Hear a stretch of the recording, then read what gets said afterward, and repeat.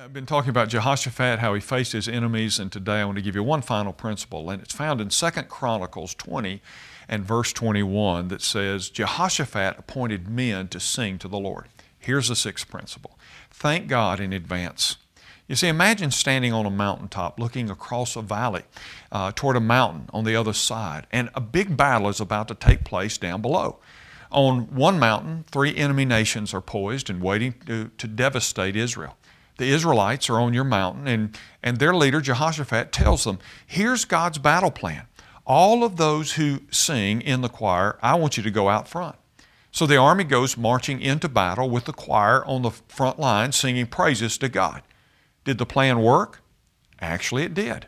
The opposing armies got confused, the Bible says, and they ended up killing each other, and all God's people had to do was divide up the plunder. Why did God do it this way? Well, as a visual object lesson to teach us to praise Him in faith even before the victory takes place. You see, when you pray, Lord, I know I have problems, but I thank you in advance because there's no situation that you can't take care of. So several things happen. One, your atmosphere changes. You no longer feel afraid because you have the assurance of God's presence. And second, your attitude changes. You begin to say, Lord, this may be too big for me, but it's not too big for you. And third, your approach changes.